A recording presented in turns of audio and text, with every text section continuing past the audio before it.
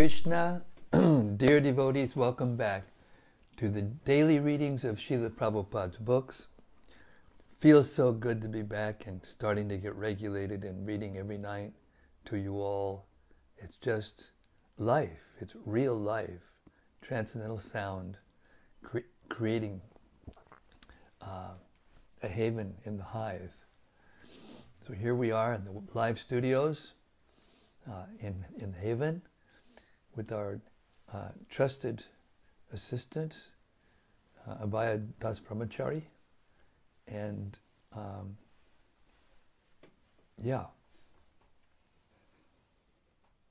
it's exciting to read the Bhagavad Gita as it is, all the way through, cover to cover. It's exciting. I'm so enlivened. Before we start, we're going to read the Srimad Bhagavata Mahima Stotram because it applies equally to the Bhagavad Gita and the Srimad Bhagavatam. It goes like this. Sarva Shastrabdi Piyusha Sarva Vedaika Satpala Sarva Siddhanta Ratnadya Sarva Lokaika Drik Prada. O nectar from the ocean of all scriptures, singular fruit of all the Vedas, rich mine of the precious gems of all conclusive truths, you are the only giver of sight to all the worlds. Sarva Bhagavata Prana Srimad Bhagavata Prabho Kalidwanduditaditya Sri Krishna Parivartita. O life air of all the Supreme Lord's devotees, O Master Srimad Bhagavatam, you are the sun risen in the darkness of Kali. You are the exact image of Sri Krishna. Paramananda Pataya Prema Varshakshadayate Sarvada Savasevyaya Sri Krishnaya Namostume. I bow down to you who are supremely blissful to read. Your every syllable pours down a flood of prema. You can always be served by everyone. You are Sri Krishna himself.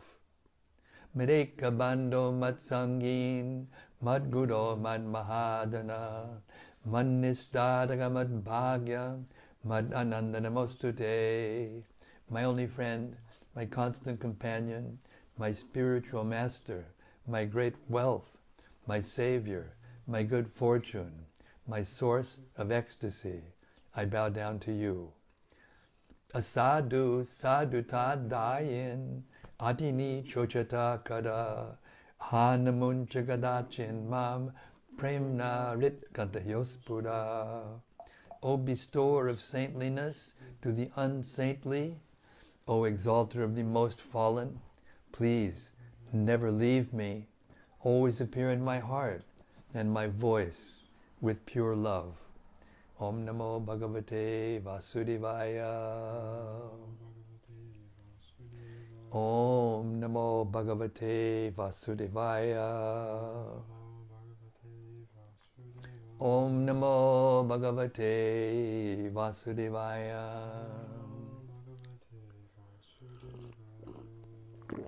Okay.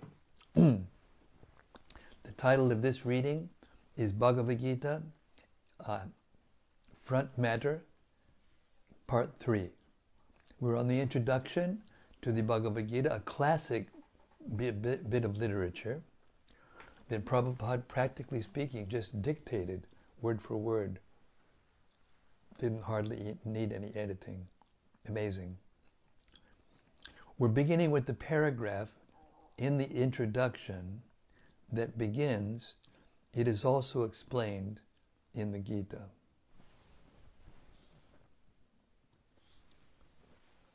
Bhagavad Gita, the foundation for our house of bhakti. It is also explained in the Gita that impersonal Brahman is also subordinate to the complete Supreme Person. Brahmano hi pratishtaham. Brahman is more explicitly explained in the Brahma Sutra to be like the rays of the sunshine. The impersonal Brahman is the shining rays of the Supreme Personality of Godhead.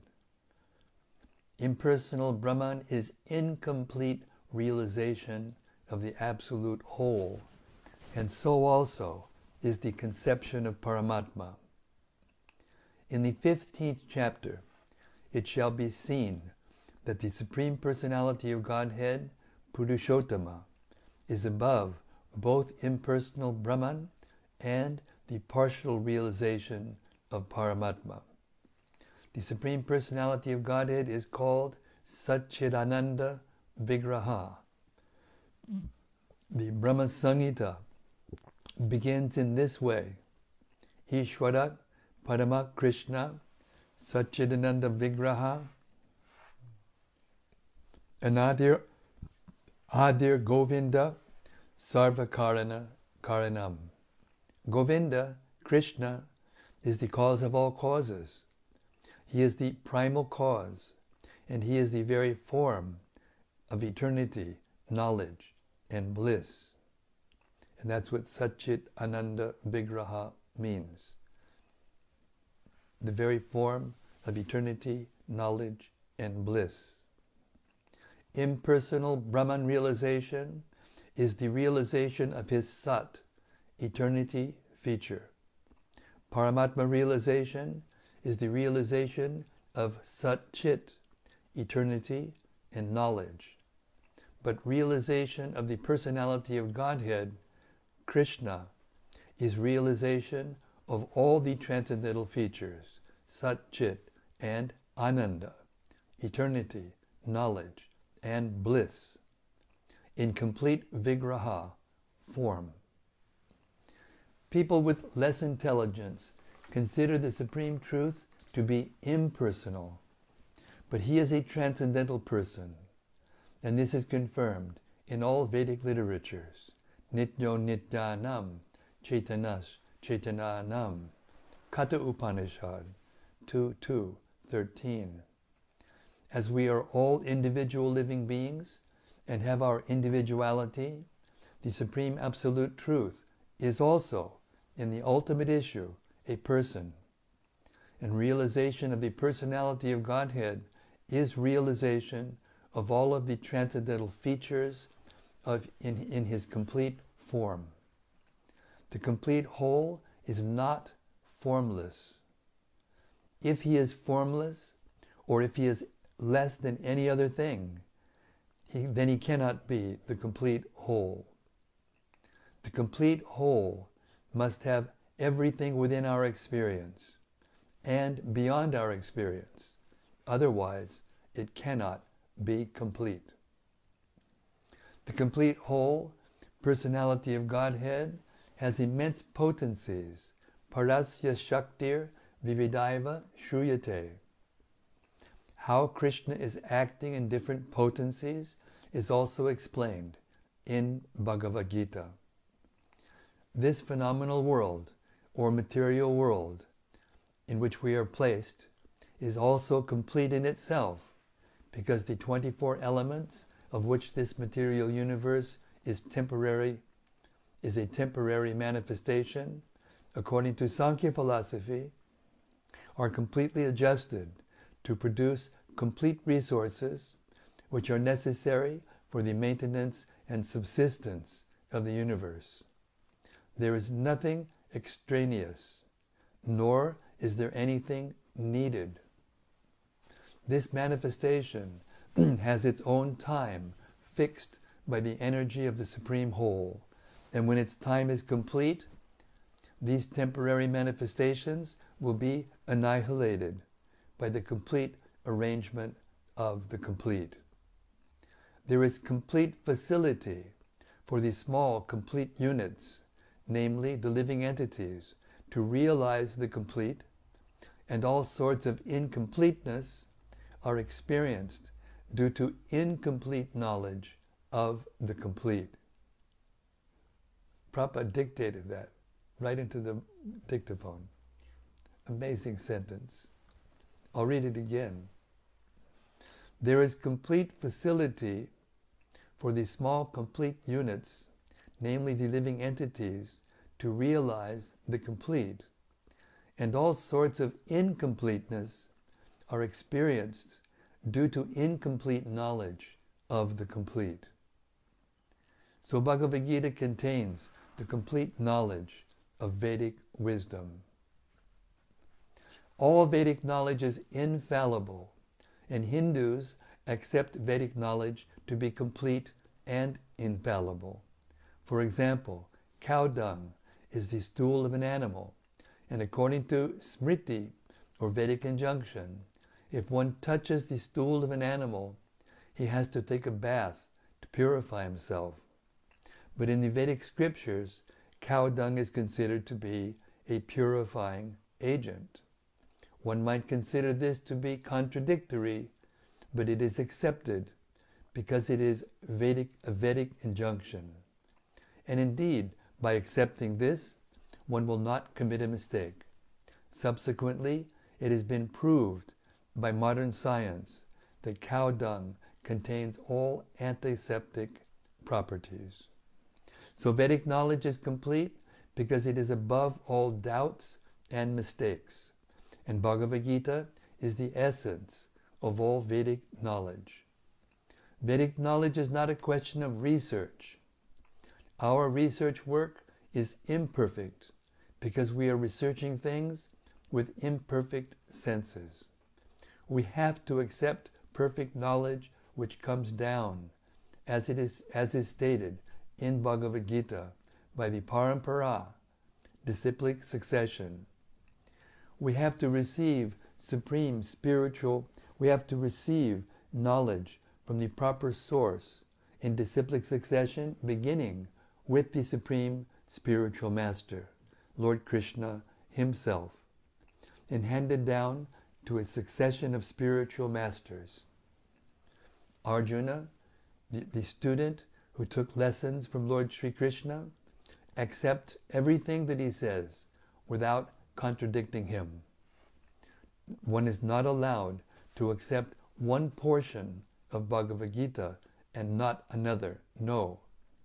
We must accept Bhagavad Gita without interpretation, without deletion, and without our own whimsical participation in the matter. The Gita should be taken as the most perfect presentation of Vedic knowledge. Vedic knowledge is received from transcendental sources, and the first words were spoken by the Lord himself. The words spoken by the Lord are called aparusheya, meaning that they are different from words spoken by a person of the mundane world who is infected with 4 defects. A mundaner, 1, is sure to commit mistakes, 2, is invariably illusioned, 3, has the tendency to cheat others, and 4, is limited by imperfect senses. With these 4 imperfections, one cannot deliver perfect information of all-pervading knowledge. Vedic knowledge is not imparted by such defective living entities. It was imparted unto the heart of Brahma, the first created living being, and Brahma, in his turn, disseminated this knowledge to his sons and disciples, as he originally received it from the Lord. The Lord is Purnam, all perfect, and there is no possibility of his becoming subjected to the laws of material nature. One should therefore be intelligent enough to know that the Lord is the only proprietor of everything in the universe, and that he is the original creator, the creator of Brahma. In the 11th chapter, the Lord is addressed as Pratipamaha,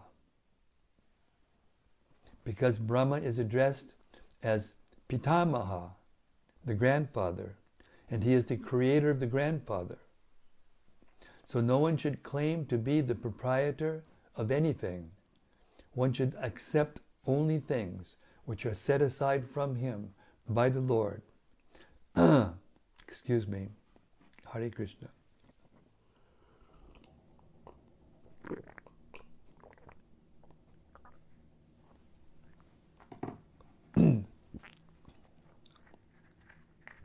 In the 11th chapter, the Lord is addressed as Prapitamaha, because Brahma is addressed as Pitamaha, the grandfather, and he is the creator of the grandfather. So no one should claim to be the proprietor of anything.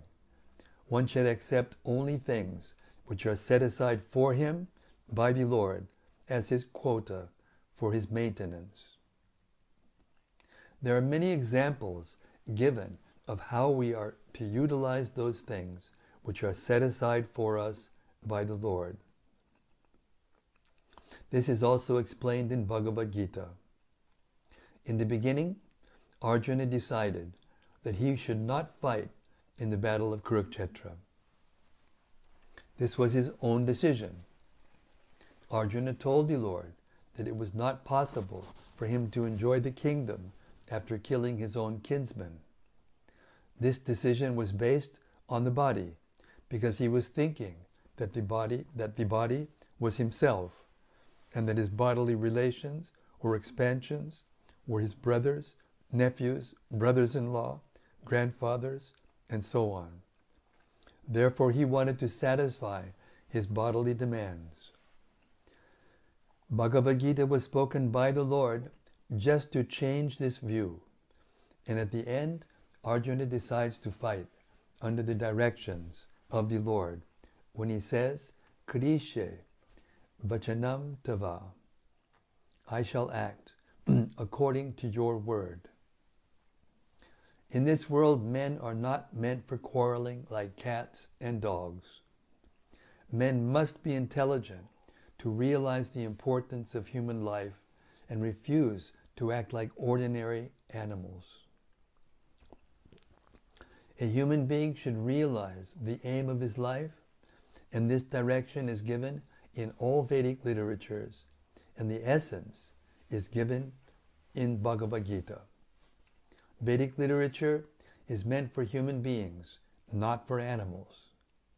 Animals can kill other living beings, and there is no question of sin on their part. But if a man kills an animal for the satisfaction of his uncontrolled taste, he must be responsible for breaking the laws of nature. In the Bhagavad Gita, it is clearly explained that there are three kinds of activities according to the different modes of nature: the activities of goodness, of passion, and of ignorance. Similarly, there are three kinds of eatables also: eatables in goodness, passion, and ignorance. All of this is clearly described, and if we properly utilize the instructions of Bhagavad Gita, then our whole life will become purified, and ultimately we will be able to reach the destination, which is beyond this material sky. Yadgatva nanivartante taddama paramam mama. Bhagavad Gita 15:6.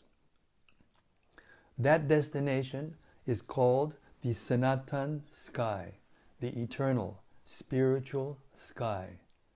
In this material world, we find that everything is temporary. It comes into being, stays for some time, produces some byproducts, dwindles, and then vanishes. That is the law of the material world. Whether we use as an example this body, or a piece of fruit, or anything. But beyond this temporary world, there is another world of which we have information. That world consists of another nature, which is Sanatana, eternal. Jiva is also described as Sanatana, eternal. And the Lord is also described as Sanatana in the 11th chapter. We have an intimate relationship with the Lord, and because we are all qualitatively one, the Sanatan Dham, or sky, the Sanatan Supreme Personality, and the Sanatan living entities, the whole purpose of Bhagavad Gita is to revive our Sanatan occupation, or Sanatan Dharma, which is the eternal occupation of the living entity. We are temporarily engaged in different activities, but all of these activities can be purified when we give up all these temporary activities and take up the activities which are prescribed by the Supreme Lord. That is called our pure life. The Supreme Lord and His transcendental abode are both Sanatana, as are the living entities, and the combined association of the Supreme Lord and the living entities in the Sanatana abode is the perfection of human life. The Lord is very kind to the living entities because they are His sons. Lord Krishna declares in Bhagavad Gita, Sarva Yonishu Aham Bija Pradapita. I am the father of all. Of course, there are all types of living entities according to their various karmas. But here the Lord claims that He is the Father of all of them. Therefore, the Lord descends to reclaim all of these fallen, conditioned souls, to call them back to the Sanatan eternal sky, so that the Sanatan living entities may regain their eternal Sanatana positions in eternal association with the Lord. The Lord comes Himself in different incarnations, or He sends His confidential servants as sons, or His associates, or acharyas, to reclaim the conditioned souls. Therefore, Sanatana Dharma does not refer to any sectarian process of religion. It is the eternal function of the eternal living entities in relationship with the eternal Supreme Lord. Sanatana Dharma refers, as stated previously, to the eternal occupation of the living entity. Sripad Ramanujacharya has explained the word Sanatan as that which has neither beginning nor end. So when we... That sounds like gunfire, doesn't it? Or is it just fireworks? Excuse us when we take a little break to close the windows over here, so you'll be able to hear beyond the... Somebody's celebrating something. Sounds like India. Okay. I'll read this paragraph again. Excuse the interruption. Therefore, Sanatana Dharma does not refer to any sectarian process of religion. It is the eternal function of the living entities in relationship with the eternal Supreme Lord. Sanatana Dharma refers, as stated previously, to the eternal occupation of the living entity. Sripad Ramanujacharya has explained the word Sanatana as that which has neither beginning nor end. So when we speak of Sanatana Dharma, we must take it for granted, on the authority of Sripad Ramanujacharya, that it has neither beginning nor end. The English word religion is a little different from Sanatana Dharma. Religion conveys the idea of faith, and faith may change. One may have faith in a particular process, and he may change this faith and adopt another. But Sanatana Dharma refers to that activity which cannot be changed. For instance, liquidity cannot be taken from water, nor can heat be taken from fire. Similarly, the eternal function of the eternal living entity cannot be taken from the living entity. Sanatana Dharma is eternally integral with the living entity. When we speak of Sanatana Dharma, therefore, we must take it for granted, on the authority of Sripad Ramanujacharya, that it has neither beginning nor end. That which has neither end nor beginning must not be sectarian, for it cannot be limited by any boundaries. Those belonging to some sectarian faith will wrongly consider that Sanatana Dharma is also sectarian. But if we go deeply into the matter and consider it in the light of modern science, it is possible for us to see that Sanatana Dharma is the business of all the people of the world, nay, of all the living entities of the universe. Non-Sanatana religious faith may have some beginning in the annals of human history, but there is no beginning to the history of Sanatana Dharma, because it remains eternally with the living entities. Insofar as the living entities are concerned, the authoritative Shastras state that the living entity has neither birth nor death. In the Gita it is stated that the living entity is never born and he never dies. He is eternal and indestructible, and he continues to live after the destruction of his temporary material body. In reference to the concept of Sanatana Dharma, we must try to understand the concept of religion from the Sanskrit root meaning of the word. Dharma refers to that which is constantly existing with a particular object. We conclude that there is heat and light along with the fire. Without heat and light, there is no meaning to the word fire. Similarly, we must discover the essential part of a living being, that part which is his constant companion. That constant companion is his eternal quality, and that eternal quality is his eternal religion.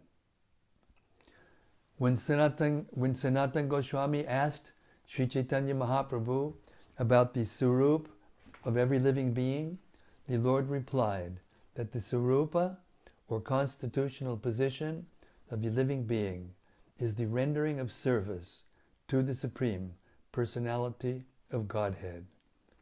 If we analyze this statement of Lord Chaitanya's, we can easily see that every living being is constantly engaged in rendering service to another living being. A living being serves other living beings in various capacities. By doing so, the living entities enjoy life. The lower animals serve human beings as servants serve their master. A serves B, master, B serves C, master, and C serves D, master, and so on. Under these circumstances, we can see that one friend serves another friend. The mother serves the son, the wife serves the husband serves the wife, and so on. If we go on searching in this spirit, it will be seen that there is no exception in the society of living beings to the activity of service. The politician presents his manifesto for the public to convince them of his capacity for service. The voters therefore give the politician their valuable votes, thinking that he will render valuable service to society. The shopkeeper serves the customer, and the artisan serves the capitalist. The capitalist serves the family, and the family serves the state in terms of the eternal capacity of the eternal living being. In this way we can see that no living being is exempt from rendering service to other living beings, and therefore we can safely conclude that service is the constant companion of the living being, and that the rendering of service is the eternal religion of the living being. Yet man professes to belong to a particular type of faith with reference to a particular time and circumstance, and thus claims to be a Hindu, Muslim, Christian, Buddhist, or an adherent of any other sect. Such designations are non-Sanatan Dharma. A Hindu may change his faith to become a Muslim, or a Muslim may change his faith to become a Hindu, or a Christian may change his faith, and so on. But in all circumstances, the change of religious faith does not affect the eternal occupation of rendering service to others. The Hindu, Muslim, or Christian, in all circumstances, is servant of someone. Thus, to profess a particular type of faith is not to profess one's Sanatan Dharma. The rendering of service is Sanatan Dharma. Factually, we are related to the Supreme Lord in service. The Supreme Lord is the supreme enjoyer, and we living entities are His servitors. We are created for His enjoyment, and if we participate in that eternal enjoyment with the Supreme Personality of Godhead, we become happy. We cannot become happy otherwise. It is not possible to be happy independently, just as no one part of the body can be happy without cooperating with the stomach. It is not possible for the living entity to be happy without rendering transcendental loving service unto the Supreme Lord. In the Bhagavad Gita, worship of different demigods or rendering service to them is not approved. It is stated in the 7th chapter, 20th verse, Kamaistastar Rittagyana Prapadyantain Yadevataha Tam Tang Niyamamastaya Prakritya Niyatak Swaya.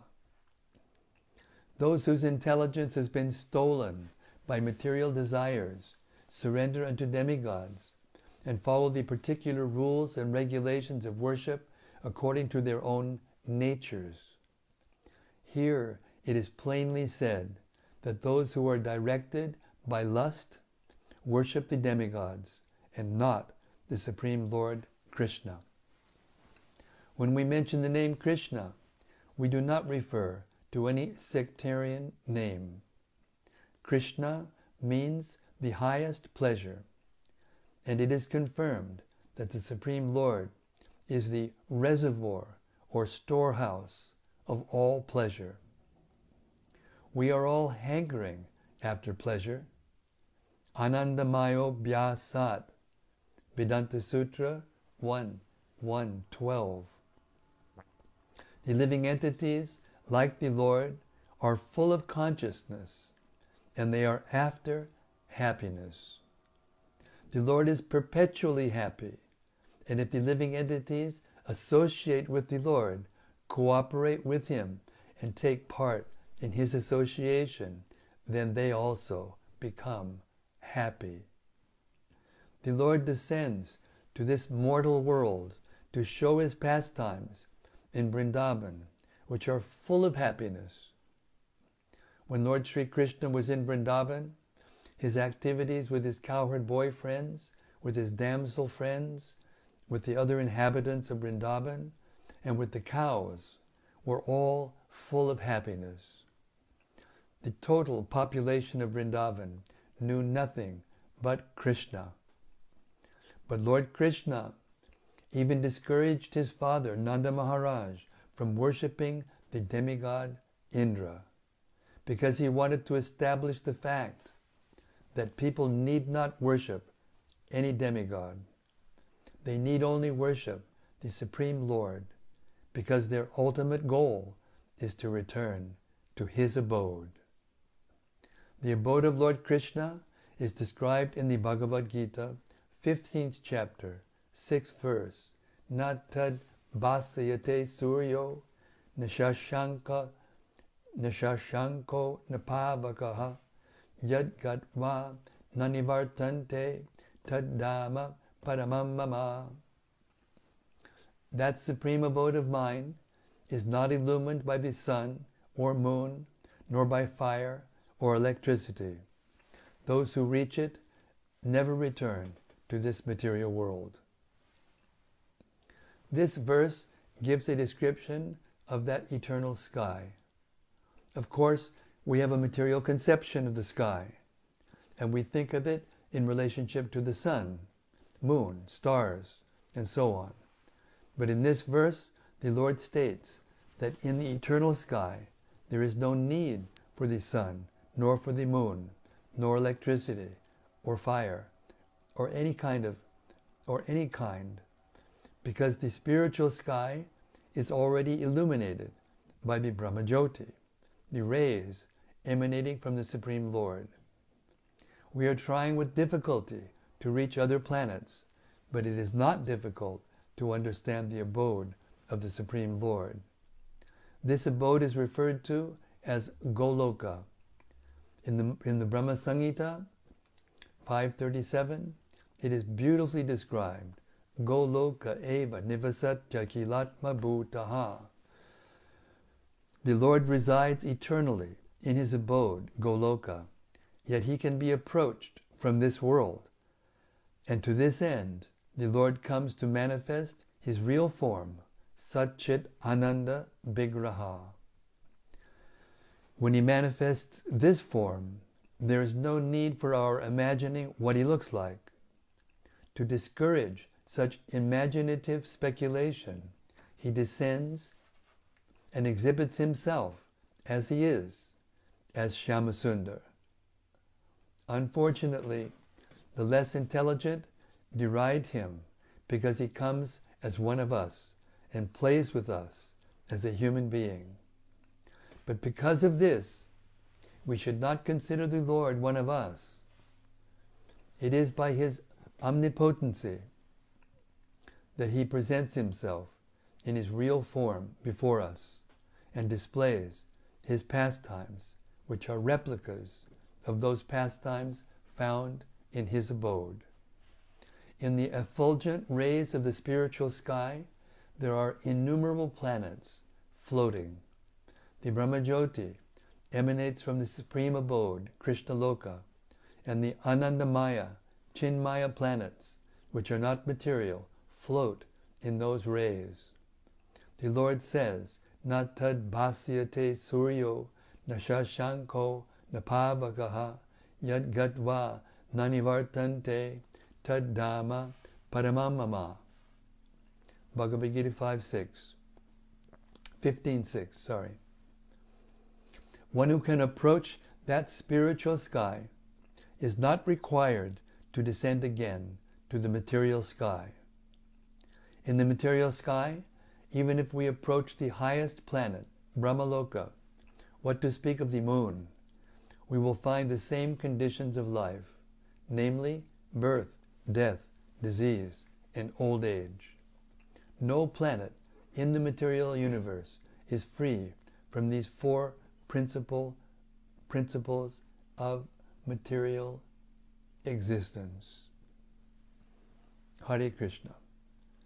And this is 8 o'clock, and we'll stop here. Tomorrow we'll do part 4 of the introduction, and the paragraph begins, the living entities are traveling. Hare Krishna. It's so refreshing to hear the basics of Krishna consciousness spoken so constructively and so precisely and clearly by His Divine Grace, Srila Prabhupada. An honest person, when he hears something that's true, becomes enlivened. So even if we hear something that's true again and again, we should not become bored. When we hear something that's true, that should enliven our intelligence and our mind. So hearing the Bhagavad Gita like this, directly from Srila Prabhupada, is the beginning of real happiness. Hare Krishna. Okay, if anybody heard anything that rang their bell, rang their chime, please let us know.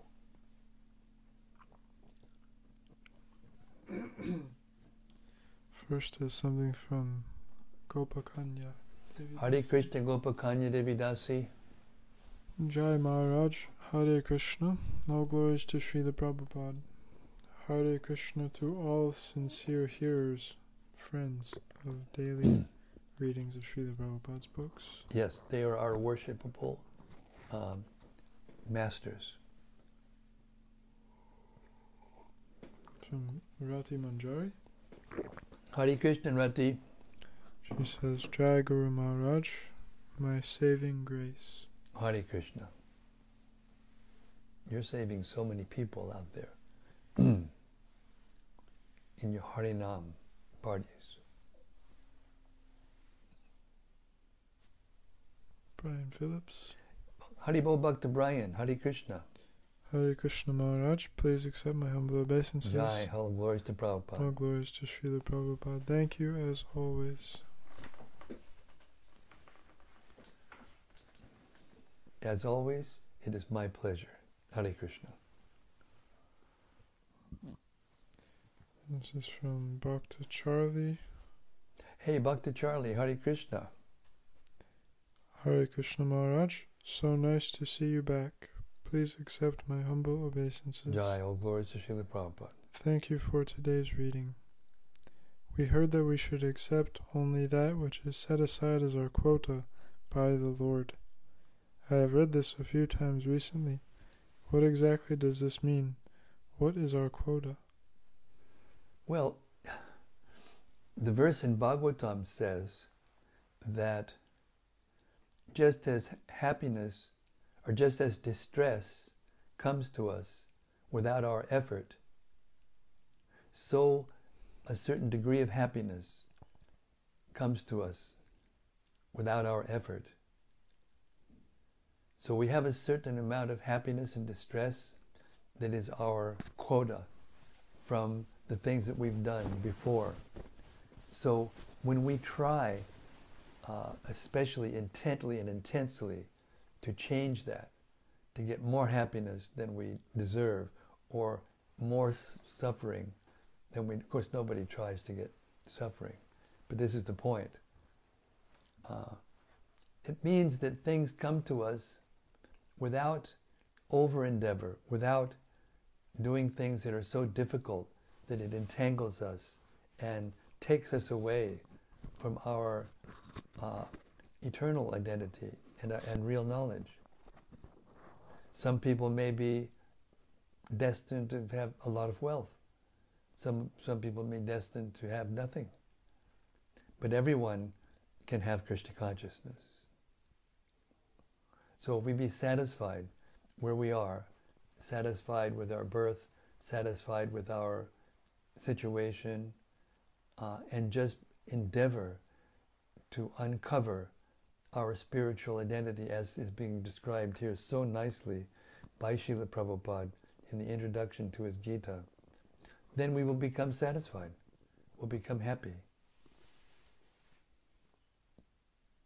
When we try for things that are not actually necessary for us to do our duties, depending on our situation in life, our social situation, our age, our occupation, and all these things. Hare Krishna.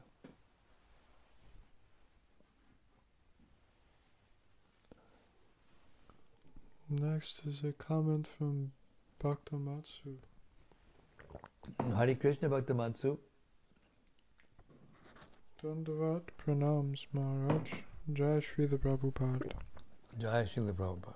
Very much looking forward to reading the Gita followed by the Bhagavatam with you.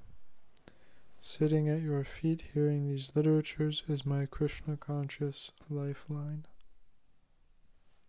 Well, it's my pleasure to be the lifeline. What can I say? Happy.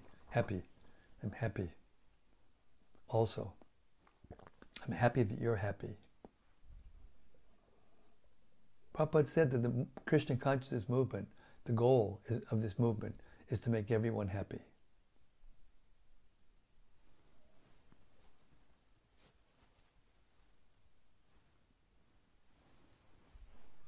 Next is from Bhakta Rupa. Haribo Bhakta Rupa.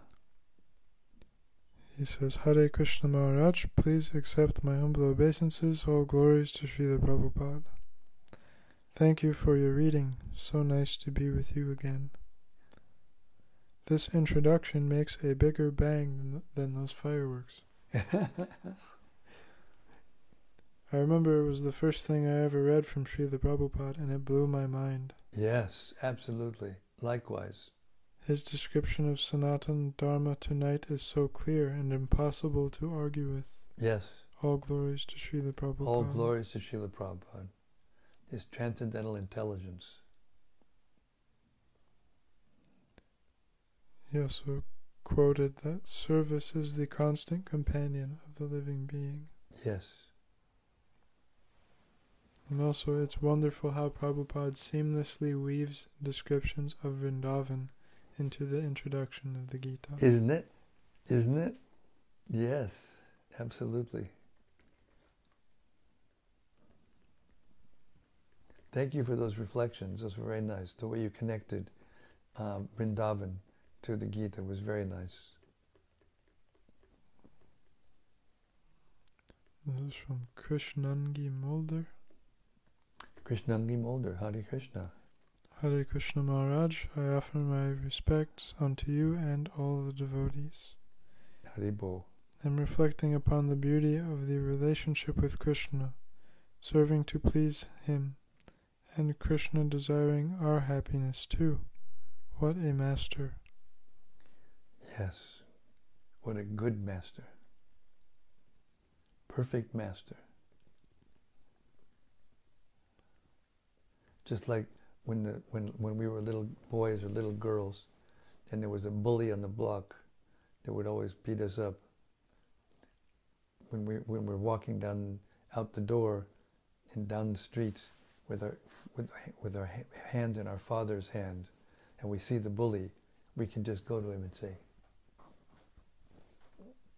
come on, you know, because he's got the hand of his father and he knows that he'll protect him.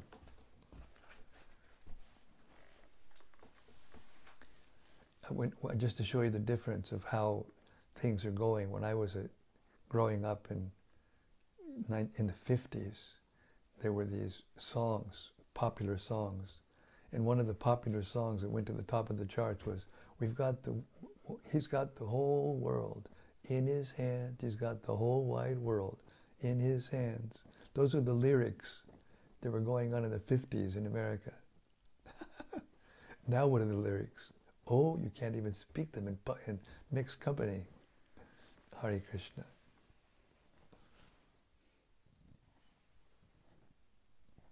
From Vilas Manjari. Hare Krishna Vilas Manjari.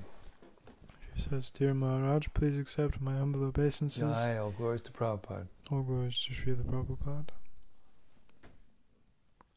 I've been reading the section, but can't hear you read today.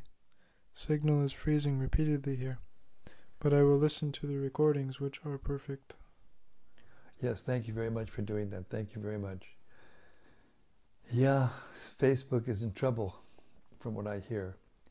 I mean, we're up to about, I think, over 600 now subscriptions in our YouTube channel.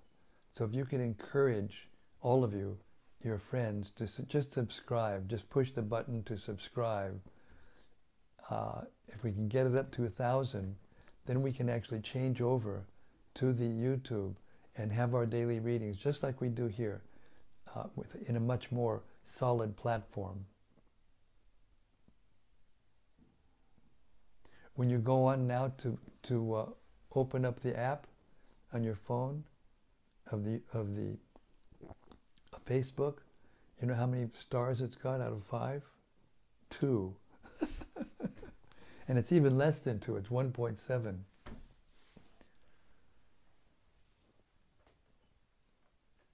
So help us out.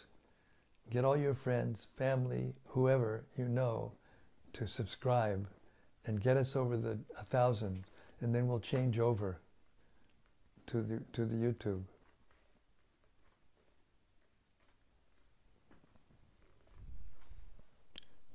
And this is the rest of her comment.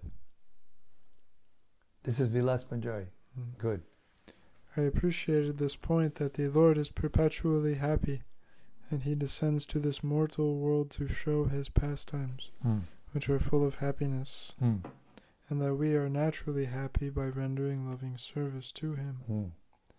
It's such a refreshing change from the ideology I grew up with, of a judgmental God. All glories to Srila Prabhupada's books. All glories to Srila Prabhupada's transcendental literatures.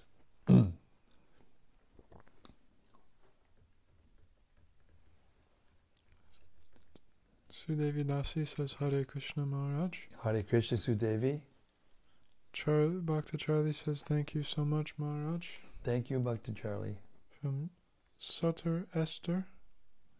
Hare Krishna. Hare Krishna Sutter Esther. Dandavat Pranam. Jai Ho. And more from Rati Manjari. Haribol Rati. Dear Guru Maharaj, please accept my respectful obeisances. It is indeed fortifying to be with you each evening. Each evening again.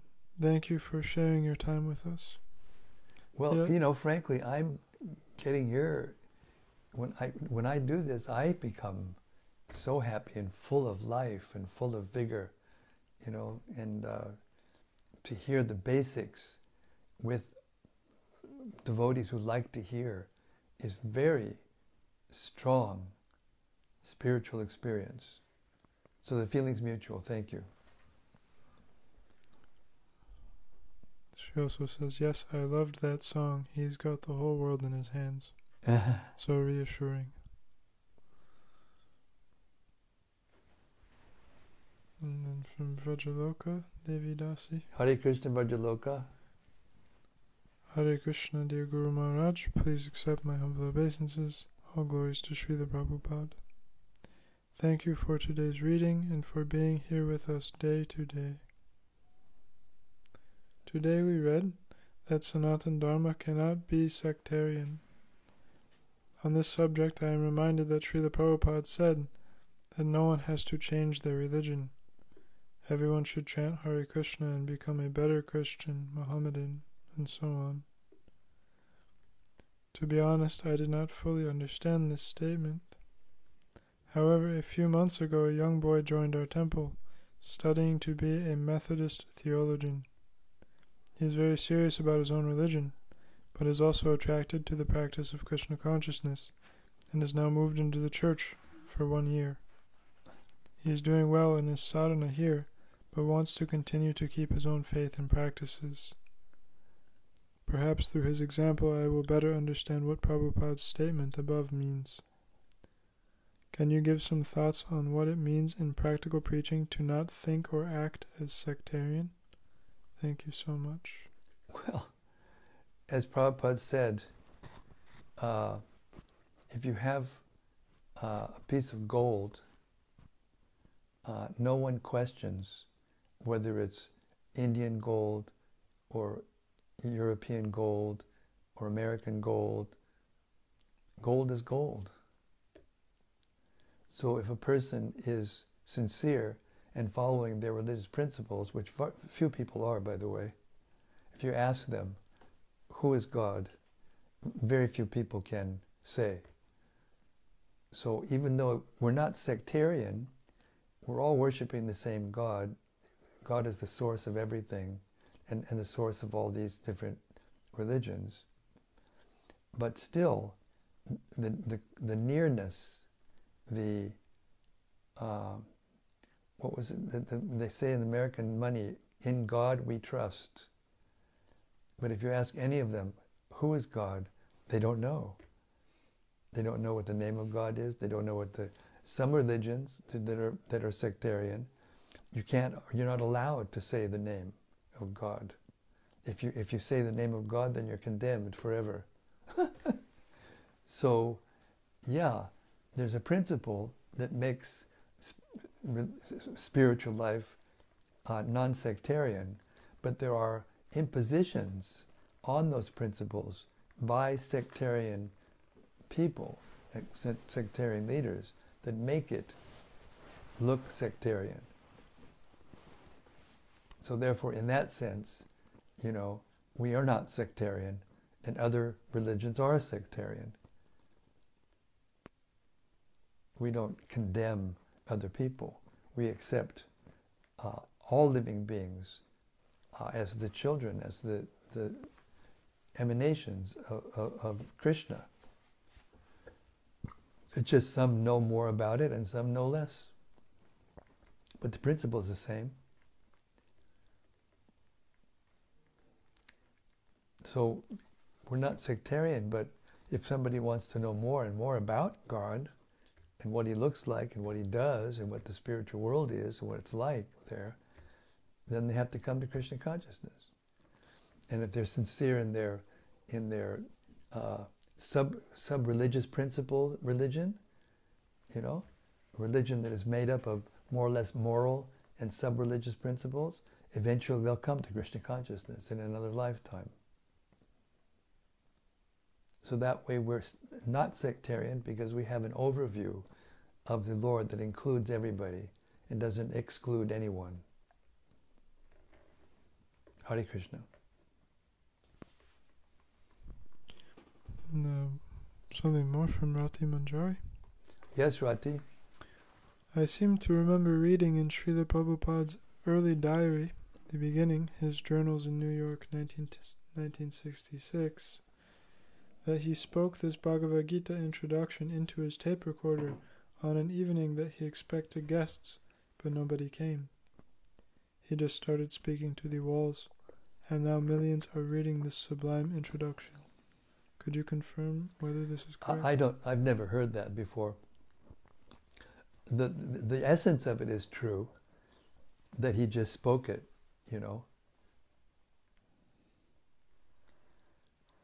But I've never heard that he just spoke it because nobody came to the program or something. She just commented something more. Yeah, sure. She says, yes, I found it. Here is the proof. Sunday, 20th of February. Today, Mr. Banerjee did not come. Cohen and Salik came. Introduction to Gita Upanishad recorded 2 sides, 3 hours. This later became the introduction to Bhagavad Gita as it is. Well, it doesn't say that he did that because they didn't come. Anyway, yes, Hare Krishna. Whatever it is, he spoke it, from the dictaphone, and it practically came out as it is, as the introduction is. That's the point.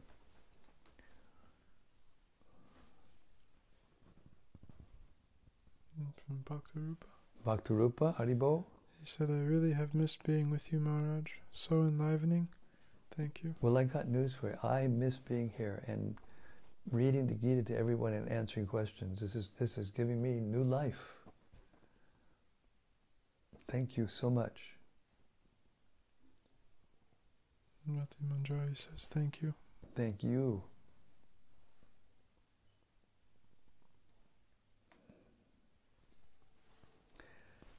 Srimad Bhagavad Gita ki jai. Samaveda Bhakta Vrinda ki jai. Gaur Premanandi. Hari Hari Bol. Thank you all for coming. Please keep coming. Spread the word.